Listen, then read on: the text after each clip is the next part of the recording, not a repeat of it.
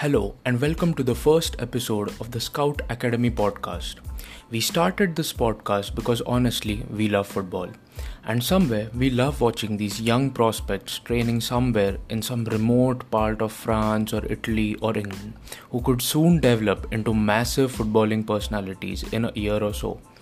Well, we aren't restricting ourselves to youth football players, but also those experienced professionals who are damn underrated.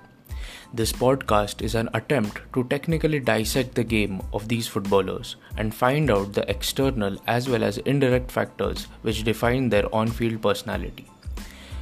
The player who we are going to scout today is someone I have been following for almost a year now.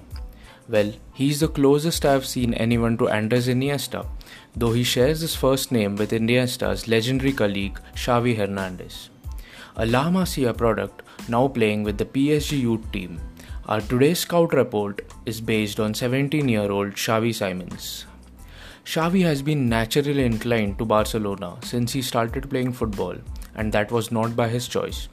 His father, Regilio Simons, was a former footballer, and he always had his sights on the Catalan club as a potential destination where his son will learn to play football.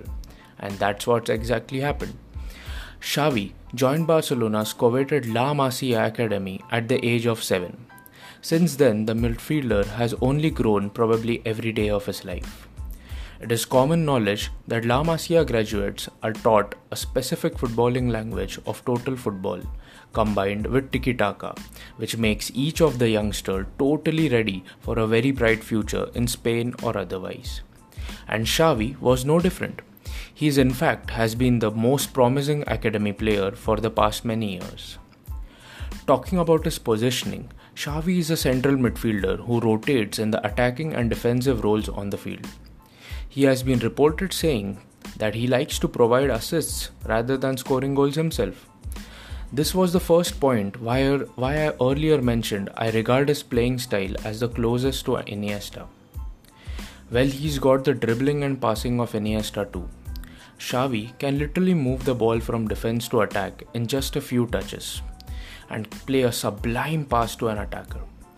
He has quick feet and he might not be a full-fledged sprinter, but he can change his pace naturally on field, something even professional experienced footballers struggle with. It was strange that Barcelona let such a prized asset leave at the beginning of this season. But then I researched a bit more about the deal and found out that Xavi is represented by none other than Mino Raiola. Raiola is one of the most shrewdest and probably the most hated player agent due to his outspoken nature. He has constantly gone on record to voice his disagreements with the European clubs' managements where his players are employed. The Xavi to PSG deal looks nothing but a financial stroke by Raiola. There is no doubt that Barcelona were forced into letting Xavi leave because Raiola would have demanded some really fleshy terms on behalf of his client. Well, nonetheless, the midfielder has still landed himself at one of the top clubs in Europe, probably the best one in France. It's interesting because a breakout with Barcelona would have definitely made Xavi and his family rethink about returning to the Netherlands to a club like Ajax, which is known for its youth development. Ajax too would have welcomed Xavi with open arms, as would any club in Europe. But why France? Why PSG? Why a club which is not very known to promote their youth talent and is focused on buying established superstars? I think we could only know this if we ever get to sit with Xavi and discuss his decision. Coming back to his prospects, the 17-year-old is currently playing with players elder to him in the PSG under-19 setup. The player struggled in the initial phase of his new PSG career, and this was totally because his teammates being physically stronger. But recent video clips of his performances suggest that he has adapted to it. Interestingly, it is quite evident that he uses his body feints and quick dribbles to get past his teammates or opponents. He's so fast that they have a task of trying to catch him, let alone physically dominating him. Let's talk about his future with PSG. Well, the club expects Xavi to break into the first team by 2022. Talking about the current crop of PSG players who play in Xavi's position, Marco Verratti, who is the closest to Xavi's passing style, is 27 and has been in a depleting form for the last 2 years.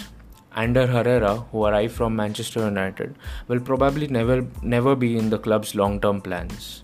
And Argentinian Leandro Paredes doesn't really look as someone who could become a club legend. The club needs someone to balance the midfield, and looking at Xavi's qualities and capabilities, he is the perfect candidate for this role. I believe 2022 might just be too long for him to receive some first team action. I think if we could be fast-tracked next year into playing cup games, nothing like it. Well, he will be 18 next year. I remember Cesc Fabregas playing for Arsenal in a cup draw at 16, so Xavi could definitely manage to perform at 18. Considering he has already played for the Netherlands youth team in national games, I cannot wait to see him play alongside Frenkie de Jong in the orange jersey really. He still has a Spain citizenship though, and as per FIFA's rules, he could still change his mind and fulfill his father's prophecy of following Xavi Hernandez in the Spanish national team. What I observed from watching Xavi play was his defensive weaknesses. We cannot blame the youngster for this as he is still quite young and has an entire career ahead of him to try and get better at it. But this remains his current weakness overall. His attacking positioning is on point, but his defensive positioning raises some eyebrows. He's often caught off guard if he or his teammates lose the ball higher up the pitch. A counter-attack and his team are exposed.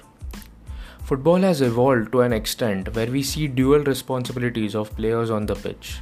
A forward is the first defender of the time when the opposition are attacking.